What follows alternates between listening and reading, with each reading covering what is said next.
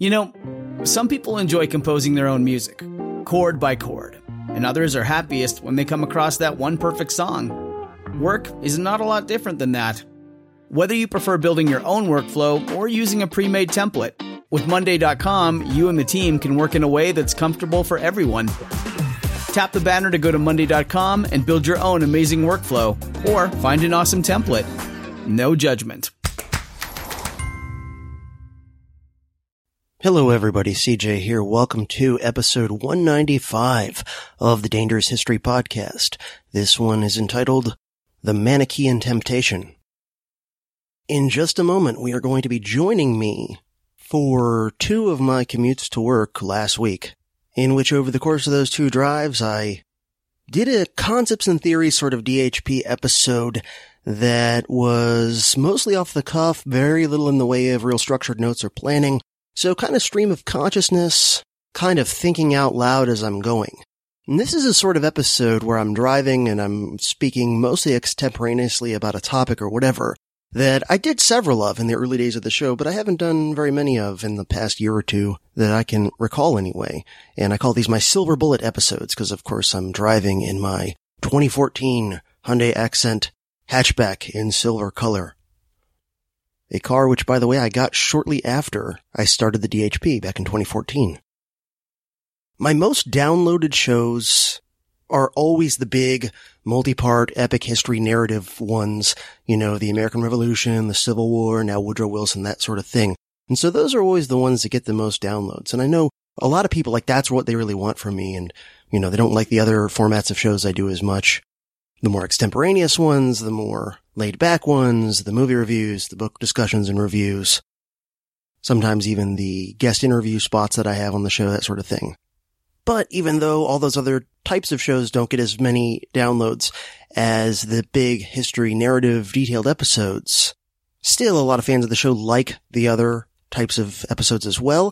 And personally, I like the variety. I actually like, in terms of other podcasts I listen to, I like podcasts that have a mixture of different formats, you know, sometimes solo, sometimes interviews, sometimes sort of structured, laid out solo episodes, sometimes sort of off the cuff, free-flowing solo episodes.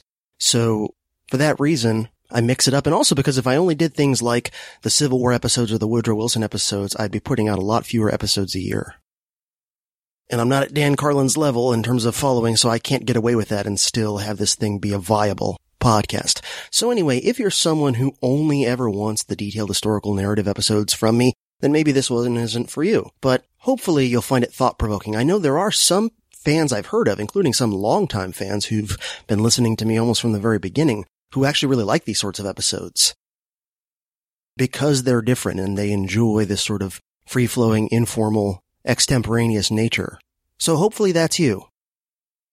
And if people really dig this episode, like I said, I haven't done an episode of this sort in a while, but if people really dig this episode, maybe I'll start doing more of these again. After all, I do have about a 45-minute commute to work, so, you know, I'm sure I could come up with other topics to speak of extemporaneously as I drive through the country roads in North Florida.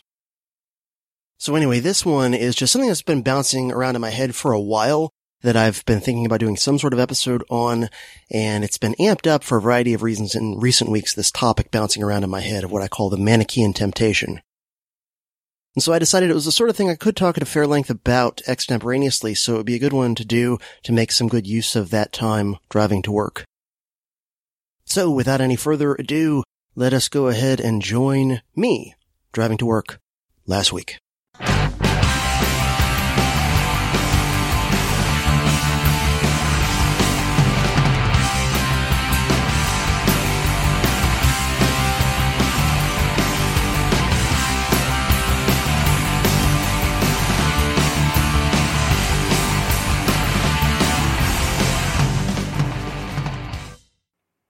Hello everybody, CJ here. Thank you for joining me in my morning commute to work. So, in this episode, I'm going to be talking about what I think of and conceptualize and refer to as the Manichean Temptation.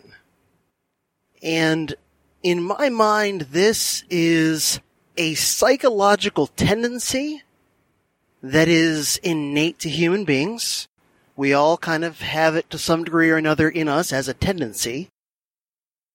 And it's a tendency that can lead to some messed up ways of thinking and viewing the world, and in some messed up behaviors, and in some psychological issues, and a variety of other problems. If overindulged and not sufficiently checked and kind of kept in its proper place. It's one of those many psychological tendencies that arose during our evolutionary history, or prehistory as it were, because it served a useful purpose.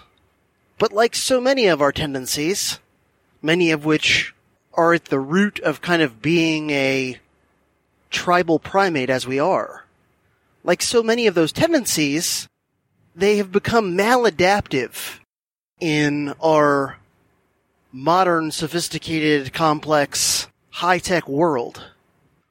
So I guess I better stop burying the lead and start talking about what I mean by the term Manichean temptation.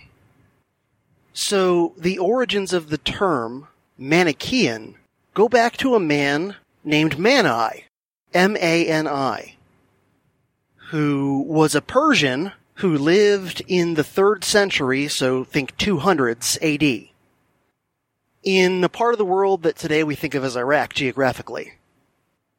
And he founded a religion, which is known as Manichaeism, from which we get derivatives like Manichean. And his religion had a very brief, in historical time, run of being significant. It sort of popped up in between the early days of Christianity and the advent of Islam.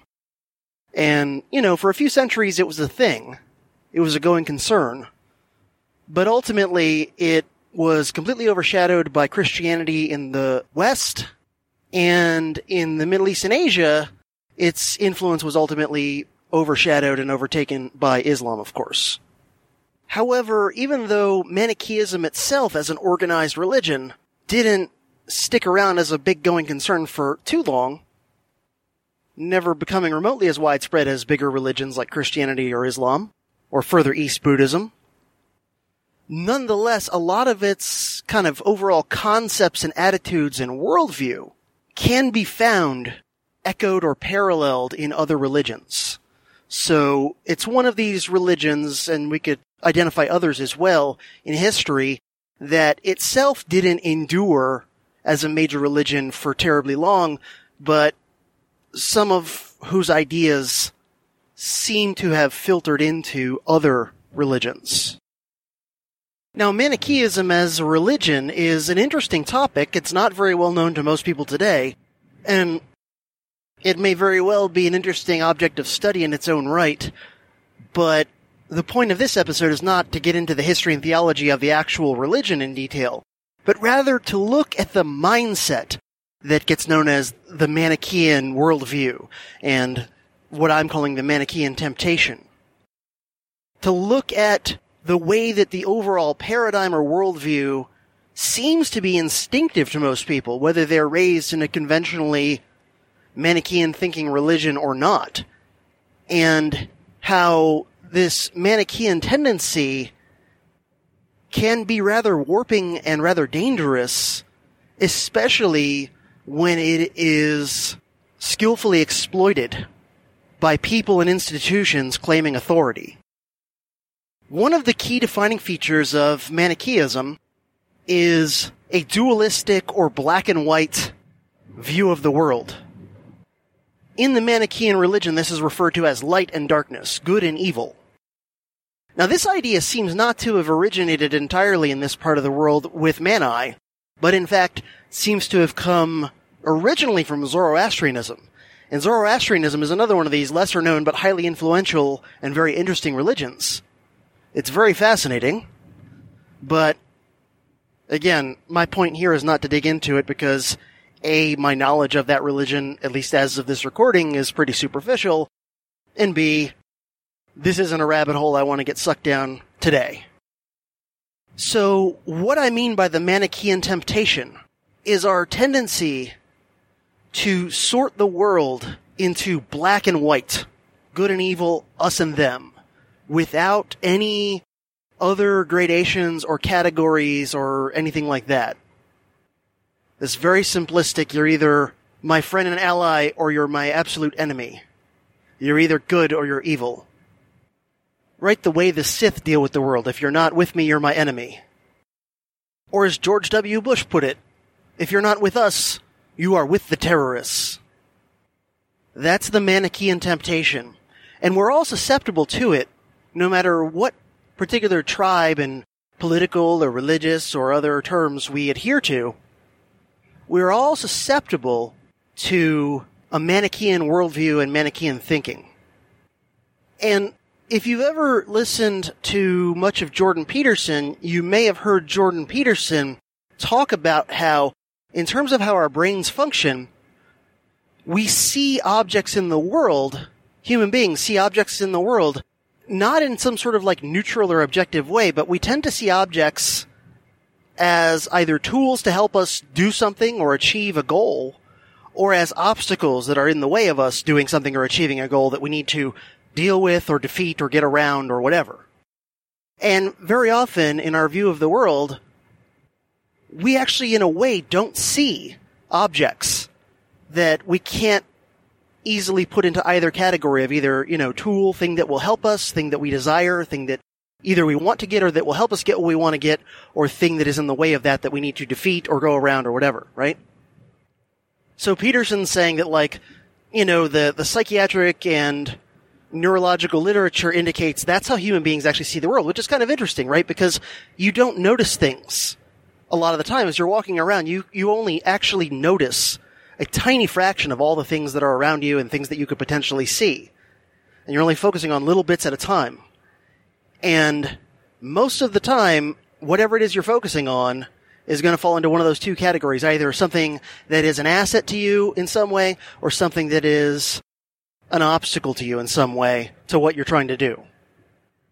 And I think the Manichean worldview, in part, is when you start to apply that to your fellow human beings, and you start to only see people as either being your friend, your ally, or your enemy, your opponent, and to not be willing to have other categories or other gradations, but instead to simply shoehorn people that you encounter and deal with or watch or, look at what they do online or on social media and shoehorn them into either friend or enemy. Now, this is a heuristic, I think. A heuristic in the sense of it's kind of like a mental shortcut. We can't really spend lots of time and energy analyzing every single person we observe or come across or see online or whatever, and trying to create an absolutely unique, one-of-a-kind label or category for that person. So the Manichean temptation performs a function of a heuristic, a shortcut.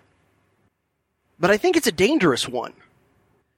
And what I think is particularly dangerous about it, well, there's a number of things, but ultimately, a lot of its dangers derive from the fact that it can give you a false map of reality. Now, all of our mental maps of reality are false in some way, or at least inadequate to all of the complexities of reality. We need heuristics to function.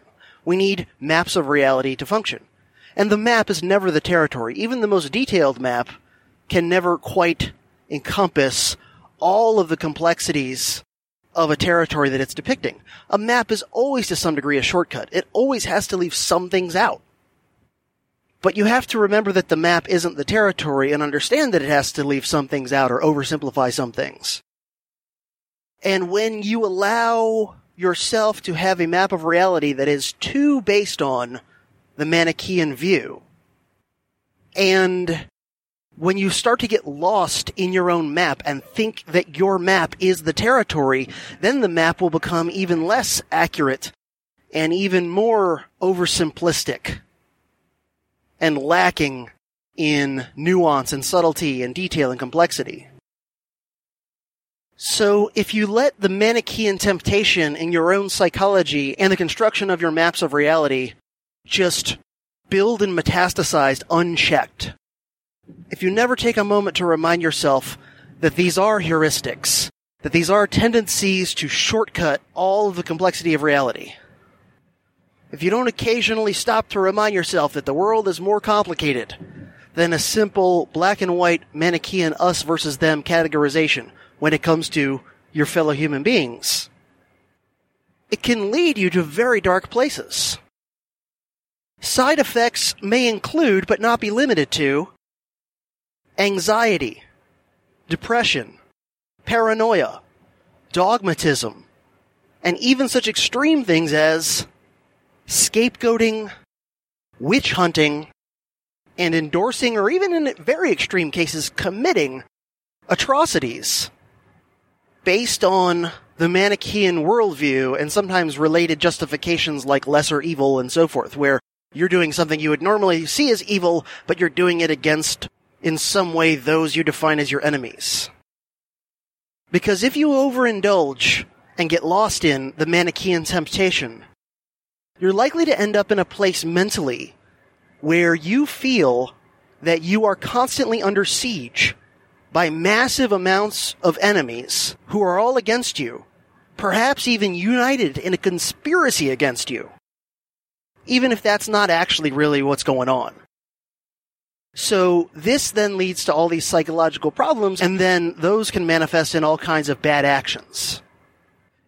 And the more this goes on, the more it becomes chronic, the more it may lead you to a bad psychological place as your status quo.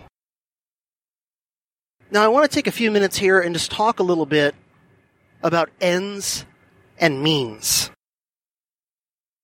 Now, your ends are the goals you wish to bring about, and your means are the method or methods which you ultimately decide to use or endorse to try to achieve those. Mainstream discourse today, in my observation and experience, seems to mostly fixate on ends, and rarely, if ever, talk about means, other than sometimes to conflate them with ends in ways that are deceptive. For the most part, I think mainstream discourse just wants you to think about ends. That way, you'll just uncritically accept whatever means that mainstream institutions, including the state, trot out as the means that they're going to use to pursue their ends. And the idea is basically that if someone's ends sound good, if it's about bringing about justice, or making a better world, or making a utopia, or whatever other nice stuff they say are their ends, you fixate on that and you don't critically engage with the question of means. With the question of, okay, we really need to have a detailed and complex discussion, even if we agree on ends, which itself is kind of problematic because oftentimes they'll use words that are potentially open to many different interpretations and highly subjective, right? Just give you one example. Justice. What does that actually mean? They almost never attempt to define it. And very often they deliberately will manipulate it and use justice to mean different things in different contexts in order to get you to endorse justice in one area where perhaps you think it is good and reasonable, and then apply it to another area where if you took a step back and looked at it, you'd say, whoa, this isn't justice here, right? But anyway, even setting aside the question of they like to use ends that are rather vague and ill-defined and easily manipulable, even setting that aside, you still have the question of means. The question of whatever means are being employed or suggested or whatever, are those means, A, in a practical sense, likely to bring about the ends that are defined, if they're defined at all? And then B, are those means, in and of themselves, morally good, or at the very least morally neutral? Or are the means going to harm or aggress upon people who you don't really believe should be harmed or aggressed upon? In other words, you may have some well-defined utopia, but if getting there requires you to slaughter millions of people who haven't really done anything wrong and aren't really trying to hurt you or aggress upon you, then are those means justified, even if you really are sold on the ends for which they're being pursued, and even if you've been persuaded that those means in a practical sense might bring about the ends? Which I would think you're probably mistaken if, for example, you think slaughtering millions of people will lead to utopia. I would say that you're probably mistaken about those means being likely to bring about those ends. But even if you're convinced that those means in a practical sense may bring about those ends, you still have to deal with the question. You have to wrestle and grapple with the question of, but are those means in and of themselves so morally atrocious that you're not willing to endorse them, even if you believe they are likely to succeed in bringing about ends that you desire? So, what all does this have to do with the concept of the Manichean temptation? Well, if you drink of the Manichean Kool-Aid too heavily and don't check yourself, you're likely to end up as an extremist. Now, I'm going to do something they don't often do in discourse. I'm going to use a word like that and actually define what I mean by it in this context. Because I actually don't like extremists. Now, you might be wondering at this point in time, what the hell? CJ, aren't you a radical? Aren't you an extremist? Why, you're an anarchist. In modern-day America, and pretty much in all the world, that's an extreme point of view. You are an extremist. Well, here's what I mean. My ends, in terms of political ideology, are extreme. Now, extreme is a subjective term. It's always relative to what, right? Because if I lived in a society where most people were anarchists, my views would actually be quite moderate and mainstream. But since I live in a time and place where that is not the case, my views are extreme relative to the mainstream norms around me. Fine. But I don't mean, in this instance, extremist based on ends that you believe are good and desirable. I mean extremist based on the means. I generally tend to mean the term, when I'm using it in a derogatory sense, extremist, primarily defining it by means, not by ends. In other words, I think you may fairly say that I hold an extreme view on politics, that being anarchism, because it is extreme relative to current mainstream thinking, which, by the way, I would point out is not necessarily a bad thing. For example, if you were an abolitionist, right, opposed to slavery in the year 1700, you were quite the extremist. And yet most of us today would look back on you and say, yeah, but you were right. And it just took a while for mainstream opinion to catch up with it. So, I may believe in certain ends that mainstream society around me at this time and place would define as extreme. But I actually don't endorse what I would consider as extreme means to bring those ends about. What do I mean? I'm an anarchist who is not on board with blowing people up or assassinating people under most circumstances. Like those, late 19th, early 20th century anarchists who wanted to blow stuff up and assassinate people all the time. I think that those means, in most cases, A, are unlikely to bring about the ends of anarchism, and B, in many cases, probably even most, other than very specific defined circumstances where you might be targeting a particular person or institution that is really, really dangerous in the short run. Those means are, other than in those sorts of circumstances, those means are morally so messed up that the ends don't justify them.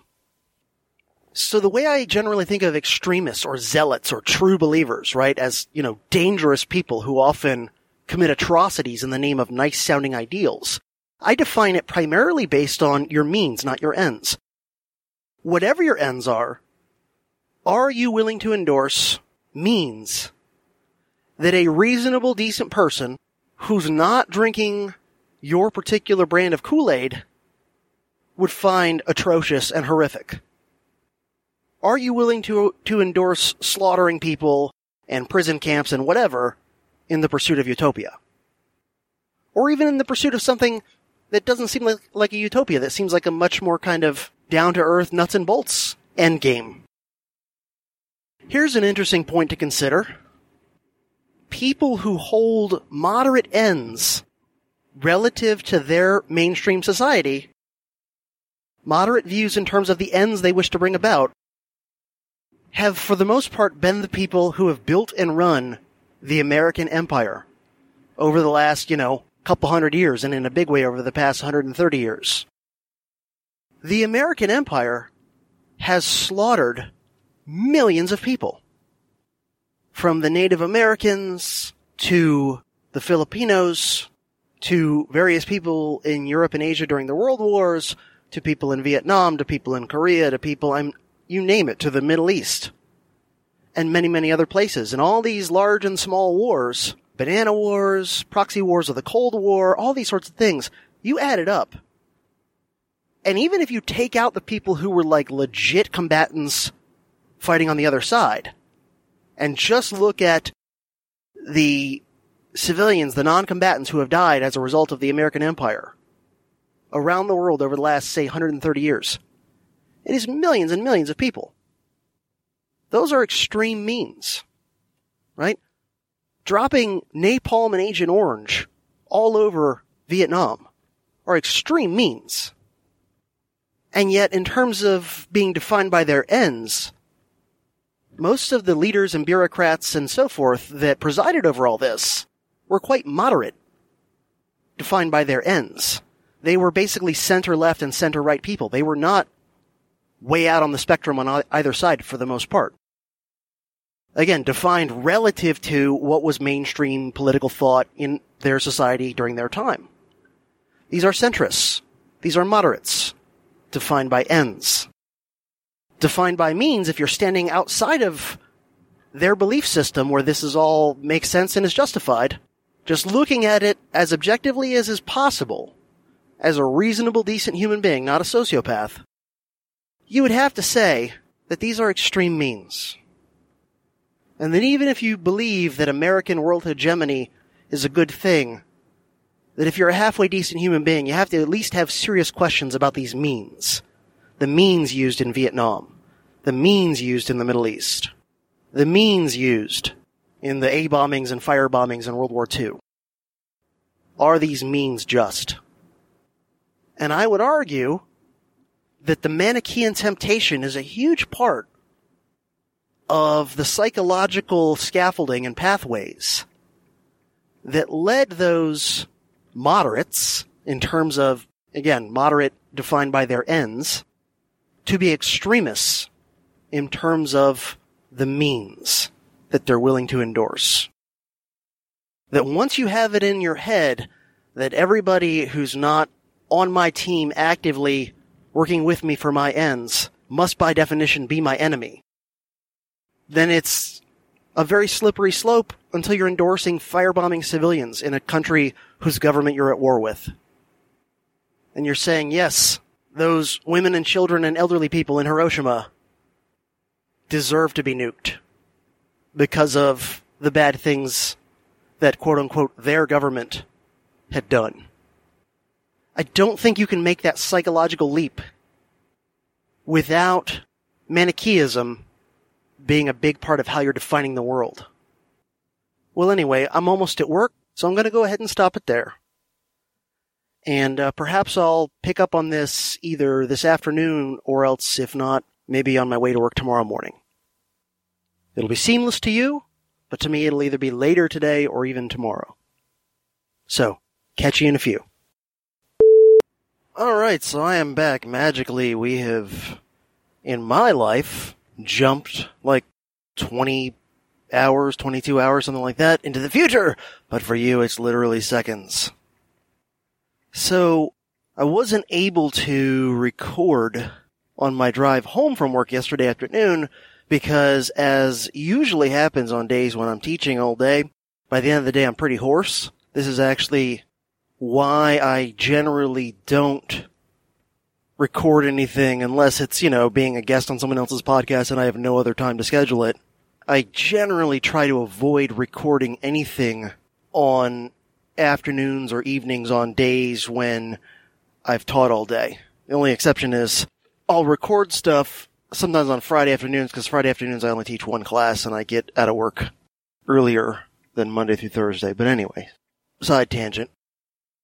So of course yesterday, as usual, by the time I was done with work, my voice was pretty hoarse and I didn't want to push it anymore and all that. Yet another reason why, if you want more and better DHP all the time, you should, if you're not already, become a supporting listener in some fashion, because if I can free myself of the day job, man, could I do a lot more podcasting 8 ways from Sunday. So anyway, since this is the next morning, what I said yesterday is not 100% fresh in my mind. I did not have time yesterday to start editing and re-listening to what I recorded yesterday, so I hope you'll indulge me and forgive me and cut me some slack if I'm a little bit repetitive in this second half of some of what I said in the first half. Because again, I've got like minimal notes, because obviously I'm driving, so I literally have like, a few little bullet points and things on a little piece of paper that I glance at every now and then. So anyway, I'll try not to be too redundant with what I've already said based off my recollection. So I wanted to, first off, talk about part of the reason why following the Manichean Temptation too far down tends to lead to, at the very least, negative psychological states for you, and potentially, especially if you're a person who has some sort of power or something like that, or significant influence, can lead to dark, real-world results for others, including even sometimes innocent victims. Right, because I mentioned, I think yesterday, there's a few of the things on the bullet points that I have jotted down to kind of spark my solo discussion with myself and somewhat keep me on track. Side effects of overindulging the Manichean Temptation may include but not be limited to anxiety, depression, paranoia, dogmatism, scapegoating, and witch hunting, among other things. Now, how does this happen? Well, it has to do with a particular way some people tend to overindulge in the Manichean Temptation. Now, there's two errors in terms of your evaluation of reality that tend to flow from overindulging the Manichean Temptation. And sometimes people do both of them at once, and they both can have negative consequences, but one has more potential negative consequences than the other. Now, the one with, I think, some, but less, possibility for, real serious negative consequences is, and this all comes from the fact that when you overdo it on the Manichean Temptation and seeing the world through that lens of pure black and white, pure good and evil, you're either my friend and I love you and all that, or you're my enemy and I hate you. A lot of the faulty map of reality that comes about is you immediately start shoehorning people into those two categories of either friend or enemy, love you or hate you. And the truth of the matter is that reality is far more complex and nuanced and all that than the Manichean worldview. And truth be told, at any given time, most of the people around you, literally or metaphorically, are neither pure good nor pure evil. They are neither your great friend who you have mutual love with or your hatred enemy who you have mutual hatred with. The vast majority of people at any given time fall outside either of those two extremes. And so you're shoehorning people in, once you start sorting them into the Manichean worldview, you're shoehorning people into categories that they don't belong in. Now, what are the potential problems here? A lot of it comes down to you're identifying people as your friends and allies who maybe aren't really your friends and allies. And you're identifying people as your hated enemies who maybe are not your hated enemies. They're not really your enemies. Not really.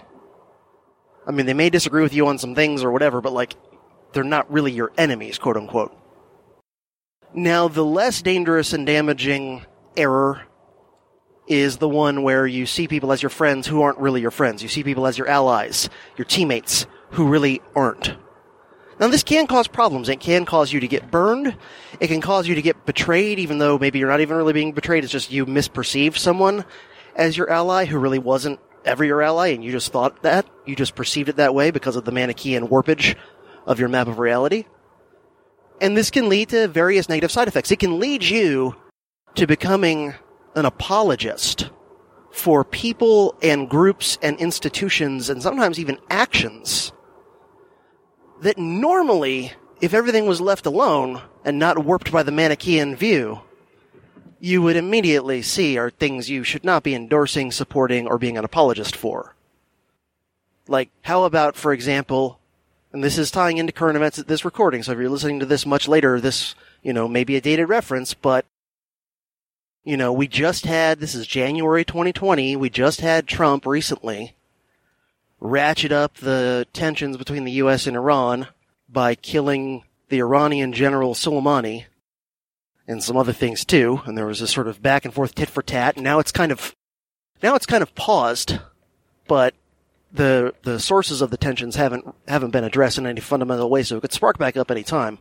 So who knows how it'll play out. But what was really interesting about that was, in the aftermath of Trump amping up things against Iran, there were some Trump supporters who criticized him for being aggressive. A good example of this is Tucker Carlson, who I'll give lots of credit to, went on TV immediately and denounced what Trump was doing by amping up the issues with Iran. But a heck of a lot of Trump supporters in all walks of life who had supported Trump in part because he was perceived as anti-interventionist who wanted to end the Middle East wars and blah, blah, blah. And these are people who very often will support Trump when he talks about, because he rarely does anything substantive, but when he talks about ending a Middle East war, getting out of Syria or whatever, these people will come to his defense and be an apologist for that, say, yeah, that's the right thing to do. These are stupid wars. We should get out of there.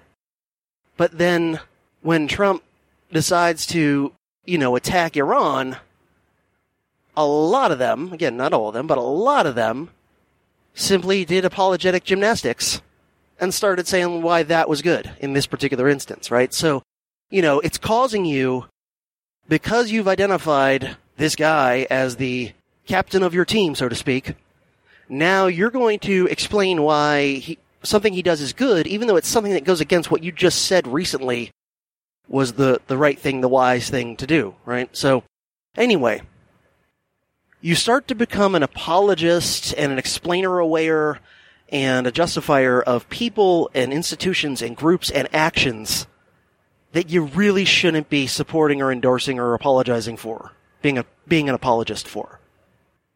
And that can cause problems. But I think the even more dangerous and darker fallacy of the Manichean worldview is when and you could be doing both of these things simultaneously, misperceiving people as friends who are not your friends, supporting people you shouldn't be supporting, allying with people you shouldn't be allying with, and then the other side is, of course, the inverse of that, which is identifying as enemies people, and perhaps even entire groups of people, as enemies who aren't really your enemies. Okay, and this is where all the scapegoating and witch hunting and all that comes in. Now, if you have power or influence of any sort, obviously this can have dark consequences. It can lead to you launching a genocide or happily going off to be a foot soldier in carrying out a genocide in ultra extreme cases. It can cause you to be a cheerleader or an instigator of some form or another of witch hunting. And that's bad, obviously, if you're a reasonable, decent human being. But even if you're a person without any significant power and influence and you're just kind of like, someone who's mindlessly voicing your support, but you have no real influence on things, you're just kind of like, yeah, rah, rah, rah, let's go, hunt those witches, whatever. And even if your support of this mindset has no immediate real-world consequences of actual people getting harmed, it still will tend to harm you psychologically. Because here's the thing. If you start down the path of thinking that anyone who's not 100% on your team is 100% your enemy, well, guess what? Looking at the world or your country or even, people around you that you interact with, both in real life and, say, on social media, as soon as you start down that path, really quickly it's going to be obvious that there's way more people that you're shoehorning into the category of enemy than not, right? Because there's way more people that are not 100% on board with you than there are people who are. What does this mean? It means that, once you start sorting people into us and them, almost inevitably, unless you're wildly over-identifying people as us, almost inevitably, you're going to very quickly realize there's exponentially more thems than there are us's. And if you start to see everyone who's not in 100% lockstep agreement with you as an enemy, this is going to lead you to a mental understanding of the world in which you're extremely paranoid and you have this under siege mentality. Now again, not only can this lead you to doing and endorsing terrible actions against people that harm them unjustifiably, it's also going to harm you in terms of your sanity and happiness. You're going to feel anxious. You may feel depressed. You may feel scared. You may feel like everything's going to shit, right? The end of the world is coming in extreme cases. All these sorts of things. These are not good, chronic psychological states to be in. They harm you mentally and physically. They lead you to live an unhappy life unnecessarily. Now, there may be other reasons in your life for you to be unhappy, but, it adds to that with basically imaginary boogeymen. And I see this all over the place, including some members of my own family. Some members of my own family are super hardcore right-wing political conservatives, and that's the mentality they have, the under siege, we're being overwhelmed, civilization is literally falling apart. And, they would list off the usual suspects as the perpetrators of this, who are, infiltrating and hiding everywhere and seemingly in a grand conspiracy to overthrow civilization, right? Everything from the liberals to the left to the gay agenda to whatever it is, right? And I'm not saying that there are no negative aspects to any of these things. But the idea that there's this grand secret handshake conspiracy that all these groups are in on, and they're all coming for you, and they're unstoppable, and you're under siege. Man, if that's how you live and how you wake up in the morning perceiving the world, that's gonna fuck you up. And those same relatives are also, for the most part, super hardcore conservative Catholics. And they link their political boogeyman witch hunting mentality to their religious one. And it's really interesting to see how those two Manichean worldviews of hard right politics and reactionary Catholicism, they kind of clash at times and then, coincide at times. Obviously, if you're talking about social liberalism, the gay agenda, all this sort of thing, obviously conservative Catholicism and conservative politics overlap. What's interesting is these same relatives, they'll kind of be allied with and very positive on hard right evangelical people and groups on political questions, right? They're in lockstep with the Jerry Falwell type people on being against the gay agenda, being against abortion, being against, any kind of social liberalization, right?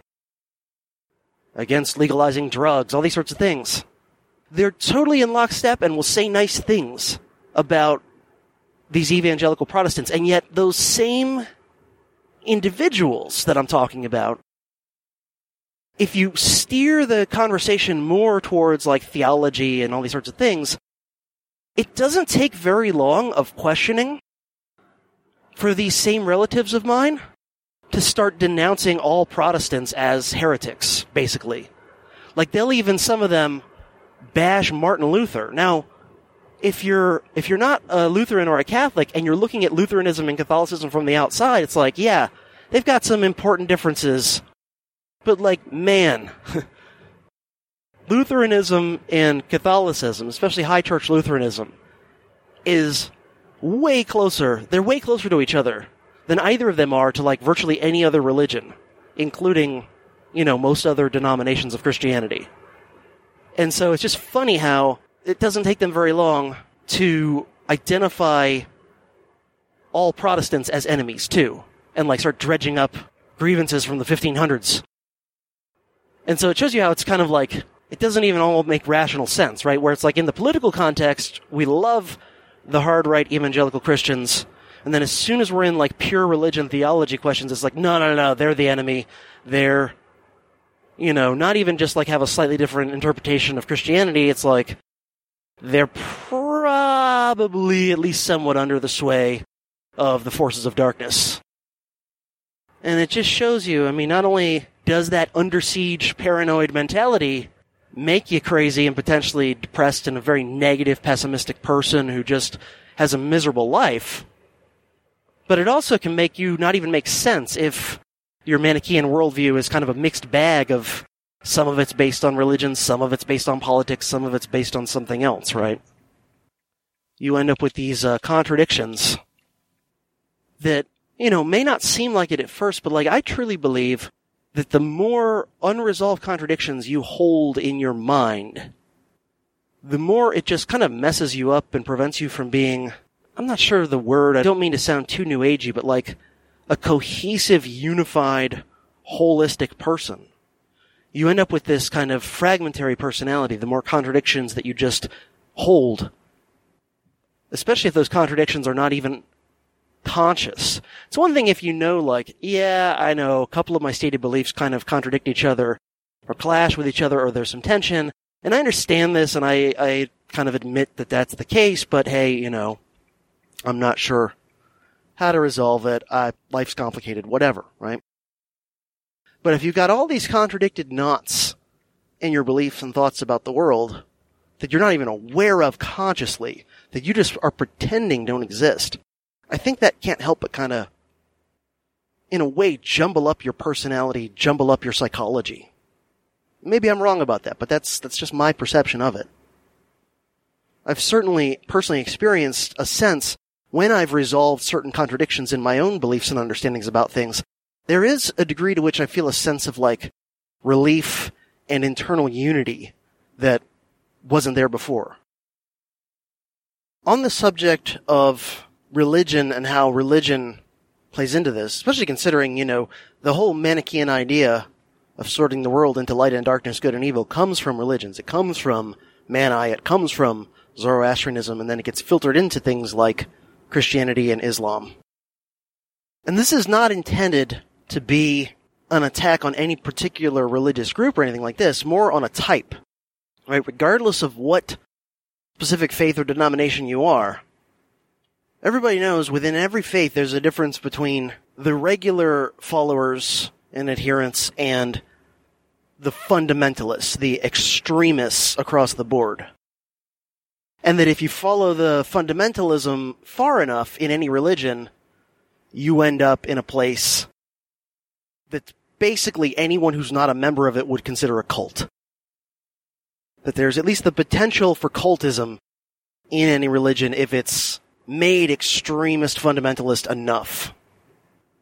And that there's a variable amount within a particular religion of like what percentage of the people in that religion are at that level, right? Are at that level of fundamentalism so hardcore and extreme that any reasonable outsider would say, yeah, that's a cult.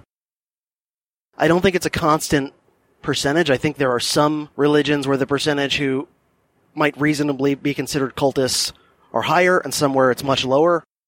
And again, I'm not here to point fingers at particular denominations and whatever in this instance. That's not my point here. My point here in bringing this up is to say that the purveyors of hardcore fundamentalism of any religion, including those who go as far as shading off into cultism, a big part of what they're doing is playing on exploiting the Manichean temptation. The temptation of human beings to get into this method of thinking. Us versus them, good versus evil.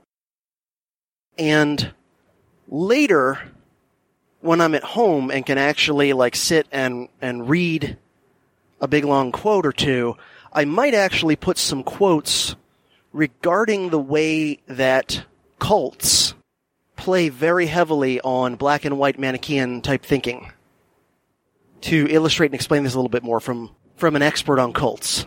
Also, by the way, in the future, I might do an episode, or who knows, even a miniseries. And again, these things, it's always like, hey, it may take me years to get around to this. But I might do an episode or a miniseries on cults in general. Now, I'm not talking about doing like a detailed historical narrative of any particular cult or cults, so much as talking about like the principles of cults. Like, what are they? How do they operate? How can they, sometimes really go off the rails? What are they doing? How do they get people who, in some cases, are quite intelligent and educated and worldly drawn into them? And so I think that'd be an interesting thing to explore. Now, in that potential hypothetical, I would certainly talk about particular aspects and instances of particular cults historically to illustrate points, right? To illustrate phenomenon and, theories of what's going on and how this is working. But like, it wouldn't be like, here's just a detailed narrative of Jonestown or whatever. But anyway, that's not coming up anytime soon. I'm just throwing that out there as a potential future thing.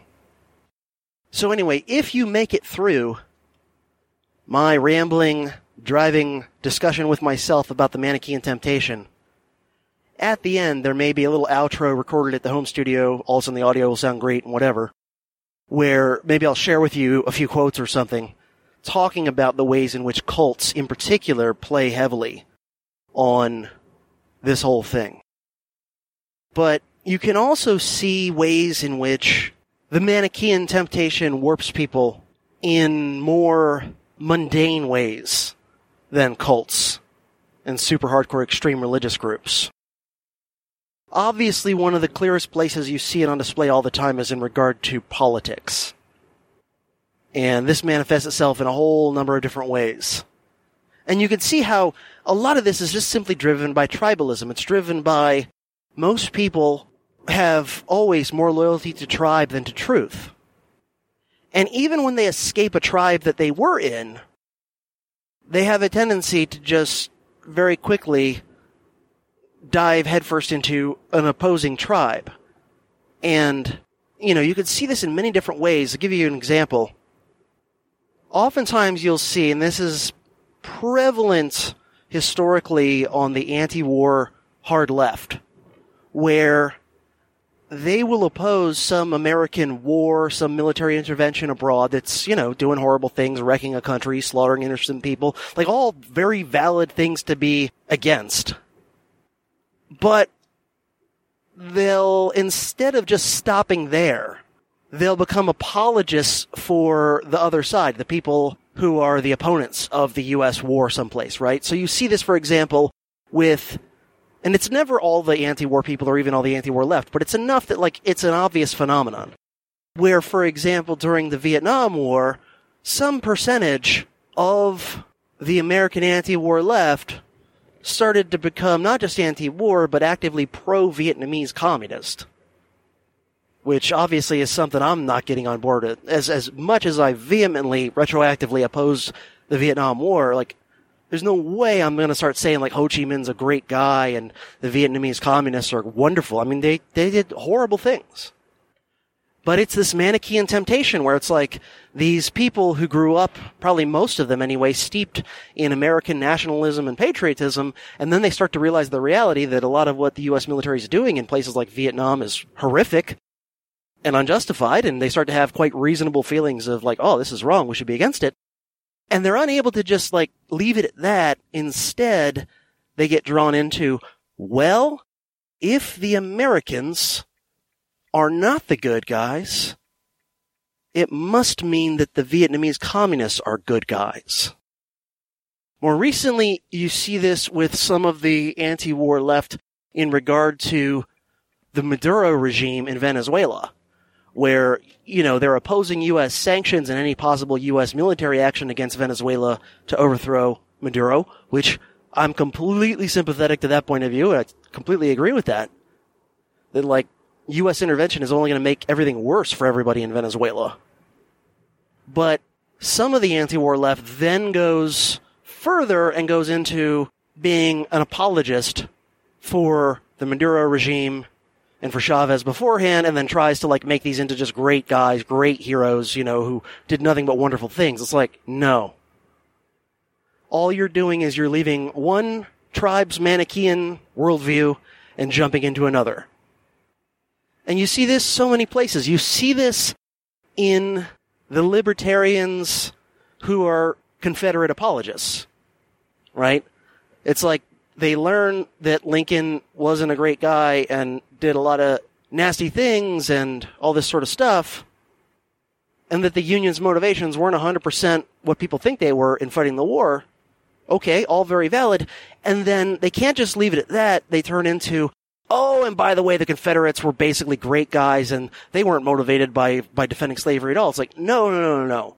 All you're doing is just creating a different Manichean worldview from the other side. You're just saying, oh, I'm leaving the Lincoln's a hero and the Union were a bunch of principled abolitionists, which is fine to want to leave that tribe because I think that's not a valid tribe either. But then you're just immediately diving into the cult of Confederate apologism, the cult of the lost cause, the cult of, oh, the South didn't care about slavery at all, and all that nonsense, which is just false. And not only are you wrong, and your map of reality is incorrect, but next thing you know, you're aligning with people that you really maybe don't want to be aligning with. Because there's other people out there who are hardcore Confederate apologists and lost cause purveyors who are maybe not so libertarian on other issues. And, maybe you don't want to be affiliated with them or identified with them or anything like that. You see the Manichean temptation at play whenever there's a very controversial figure, whether it's a public figure, an intellectual, a celebrity, or if it's a politician. Just two examples that illustrate this that are around right now. One, simply more of a celebrity intellectual, Jordan Peterson. Very polarizing for some reason.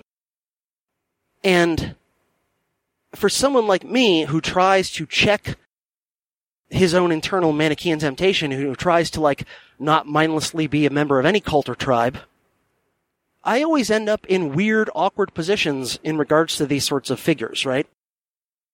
So on the one hand, you've got the Jordan Peterson cultists who just love everything he says, say that he's right about everything, say that he's the greatest guy ever, just completely hang on his every word uncritically. He's the greatest guy ever. No criticism of him. And then there's the anti-Jordan Peterson cultists who are he's damn near a closet Nazi, he's the worst reactionary ever, blah, blah, blah, he's a monster. And I'm looking at it going wait a minute. Neither of those things, if you actually spend a lot of time listening to what Jordan Peterson says and, reading his book, which I did read his book when it first came out, all this sort of stuff, you actually look at what he says, it's I certainly think he gets lots of things wrong, particularly once he starts getting into the realm of politics and, his discussion of competence hierarchies is fine when he's talking about the free market, right? When he's the successful plumber is probably the guy who's a good plumber. I'm yeah, that's true. When you're talking about, hierarchies that form spontaneously based on voluntary interactions, probably a lot of it's competence, right? Car company A makes better cars, car company B makes crappy cars, more people buy from car company A becomes bigger and more successful, right? Okay, I get it. But as soon as you start introducing coercion, namely the state, into the equation, I think the idea of competence hierarchy starts to break down. Because once things are no longer voluntary, then competence is no longer the primary yardstick by which you're rising in these institutions, right? I mean, does anyone rationally want to say that more often than not, the people who win an election do so because they're more competent to run things? I mean, you could argue maybe they were more competent at campaigning, but that's not the same thing as being more competent at actually running things. So anyway, that's just one example of many that I would have of Jordan Peterson in terms of I think he makes a lot of valid points. The more he's in his wheelhouse, the more he's in the realm of psychology and Jungian archetypes and all these sorts of things and kind of self-help stuff, because he was a therapist and all that. It's I think he's pretty good on all that stuff, and I've learned a lot from him, and I think I've benefited from some of what he's had to say, including in psychological ways and sort of self-help type ways. And I think the idea, that he's like some sort of closet racist or closet hardcore alt-right whatever is silly. If you actually look at his politics, they're very moderate. Very moderate. He just doesn't go along with all the politically correct stuff, and therefore he gets characterized as this hard-right reactionary, but he's really not.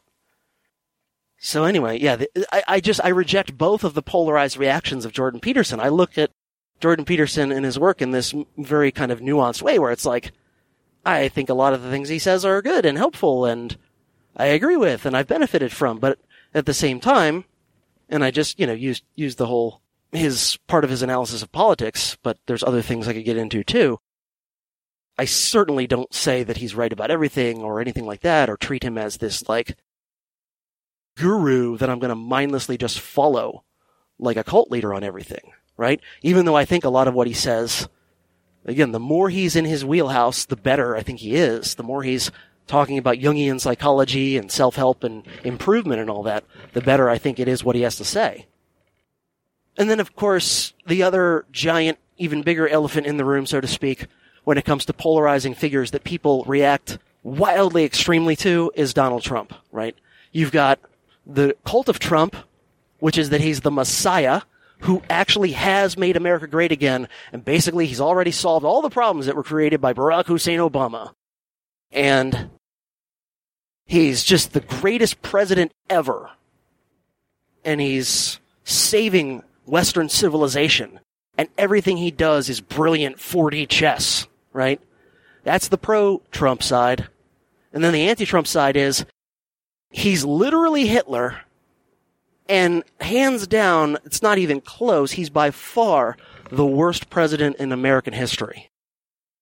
To me, both of those reactions to Donald Trump are so delusional and crazy that it's hard for me to even wrap my head around that otherwise sane and reasonable people would hold them. I mean, if you think Donald Trump is the worst president in American history, you don't know a damn thing about history. Because by any measure you want to use, no matter what your ideology is, you can easily find more than a few presidents that are worse than Donald Trump. I mean, if you're any type of a reasonable human being, just looking at damage to the world, Woodrow Wilson, it's not even close. I mean, if Trump is Hitler, he's like the most incompetent Hitler who's ever existed.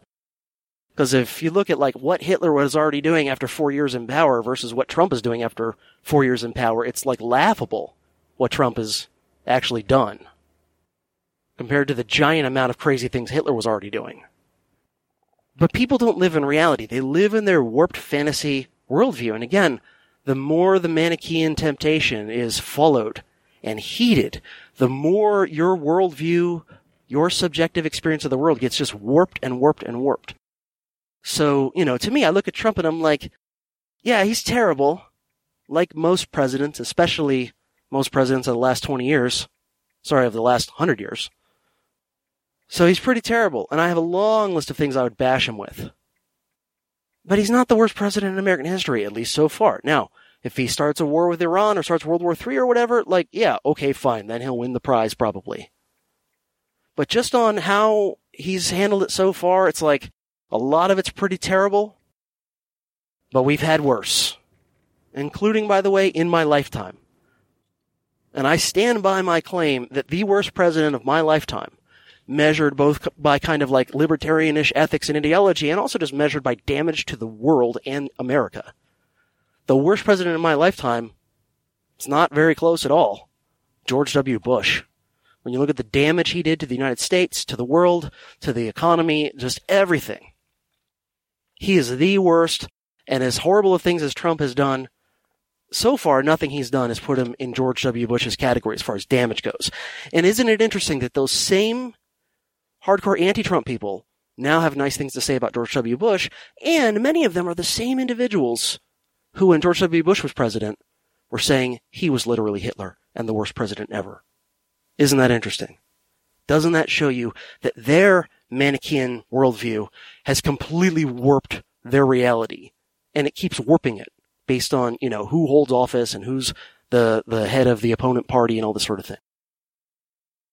So anyway, just in wrapping up, I'm at work now, so I'm going to wrap this up. I hope it hasn't been too rambling and incoherent. There's lots of traps that come from overindulging the Manichean worldview. Overall, you get a faulty map of reality. You start to judge, something I didn't mention yet, but I want to mention right now as I'm wrapping up. You start to judge the right and wrong of things no longer on the basis of the action itself or even its consequences, but on the basis of the identity of the actor. And both the left and the right politically have their version of this, sort of applying identity politics to morality, where it's like, if America bombs a bunch of civilians, well, it's fine. If someone we don't like bombs a bunch of civilians, it's pure evil, and that proves it, right? If Trump bombs another country, that's bad. If Obama bombs another country when he was in office, that's great. If Obama ends a war, brings the troops home, it's wonderful. Trump does it, it's the dumbest, worst thing ever, right? And, you can flip all these things and illustrate the same point. So you start to judge the right and wrong of things no longer on the basis of the action or even its consequences, but on the basis of who's doing it. Your morality becomes identity dependent, which I don't think is a good thing. And again, you start to see people as your ally who are not your ally, your friend who are not your friend, and people as your enemy who are not your enemy. This has all kinds of negative real-world consequences, including causing you unnecessary psychological discomfort and even suffering. Again, including but not limited to anxiety, depression, paranoia, dogmatism, scapegoating, witch hunting, and also things like endorsing or even sometimes committing evil actions based on some sort of justification, which may include flavorings of the lesser evil argument and stuff too. So, anyway, that's all I have to say about that, other than, like I said, after I sign off here, there may be a little brief outro in which I share with you some quotations regarding how cults exploit this way of thinking. So, thanks for listening. I hope I haven't entirely wasted your time with this disjointed rambling and ranting, off-the-cuff kind of episode. Alright, I hope you enjoyed that episode, didn't find it too rambling all over the place or too redundant or repetitive within itself, kind of internally. And just a few thoughts and things that I wanted to wrap up with. One that ties into the whole concept of zealots, fundamentalists, extremists, cults, that sort of thing, is one of my favorite Churchill quotes, and I love a lot of Churchill quotes. I mean, the guy historically is pretty monstrous, but he had a wit and a way with words, and he could turn a phrase. So anyway, a fanatic is one who can't change his mind and won't change the subject. One of my favorite Churchill quotes. This is the person who will start talking religion and politics all the time, even in wildly inappropriate social situations, and even will continue talking about these things to people when it's clear they're not interested in discussing these topics with you back. And so that's another kind of extremist that I get annoyed with, even if they agree with me. It's like at some point, yeah, we can talk, ideology and whatever, but at some point, like, there's the rest of life too. Like, can we chat about anything else? I also wanted to say that something I haven't mentioned on the show, I don't think very much lately, but I did mention it quite a bit earlier on, is that I guess you could call me a Taoist, even though it's not really like an organization or religion that you officially join or get baptized into or have to go through a conversion process or you get a membership card or anything like that. But basically, I'm a fan of Taoist philosophy and thought, and it influences how I see the world and live my life. So I guess it would be fair to say that, among other things, I'm a Taoist. And one of the things I really like about Taoism that stands in contrast to all these religions that have a Manichean element is that the way that Taoists deal with black and white in the literal and metaphorical sense is, of course, with the yin-yang symbol, which the idea is there is some black in the white and white in the black. There's light in the darkness and dark in the light, and that these two opposite things need each other, feed upon each other, and chase each other, and create each other. And that's very different, I think, from the typical Manichean type religion where it's very oppositional. There's no understanding that these things chase each other and contribute to each other and feed each other and need each other. And furthermore, that they have elements, one extreme has elements of itself in the other and vice versa. So I just wanted to throw that in there briefly. It was something I meant to mention, but you're driving and talking and can't remember everything. And then the last thing, as promised, a little passage reading a quote. This comes from the book Combating Cult Mind Control by Stephen Hassan, who is an expert on cults. And there's a section, I don't know, maybe halfway through the book with the heading, Reality is Black and White, Good versus Evil. This is where he's talking about the ways that destructive cults, indoctrinate people, that sort of thing. And so we'll see how much the Manichean idea is at work in the cult indoctrination process. Hassan writes, quote, even the most complex cult doctrines ultimately reduce reality into two basic poles, black versus white, good versus evil, spiritual world versus physical world, us versus them. There is never room for pluralism. The doctrine allows no outside group to be recognized as valid, good, godly, real, because that would threaten the cult's monopoly on truth. There is also no room for interpretation or deviation. If the doctrine doesn't provide an answer directly, then the member must ask a leader. If the leader doesn't have an answer, he can always brush off the question as unimportant or irrelevant. Pet devils vary from group to group. They can be political and economic institutions, communist, socialist, or capitalist, mental health professionals, psychiatrists, deprogrammers, or metaphysical entities such as Satan, spirits, UFO creatures, or just the cruel laws of nature. Devils are certain to take on the bodies of parents, friends, ex-members, reporters, and anyone else who is critical of the group. The quote-unquote huge conspiracies working to thwart the group are, of course, proof of its tremendous importance. End quote.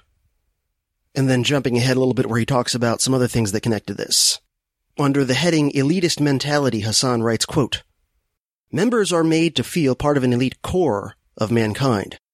This feeling of being special, of participating in the most important acts in human history with a vanguard of committed believers, is strong emotional glue to keep people sacrificing and working hard. As a community, they feel they have been chosen by God, history, or some other supernatural force to lead mankind out of darkness into a new age of enlightenment. Cult members have a great sense not only of mission, but of their special place in history.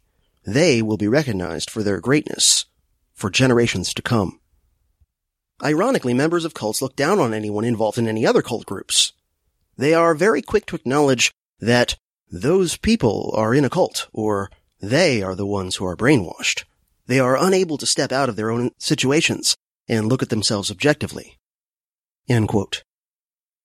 And then a little bit further down under the heading Group Will over Individual Will, talking about how all this is used to try to destroy your individuality. Hassan writes, quote, in all destructive cults, the self must submit to the group. The whole purpose must be the focus. The self-purpose must be subordinated.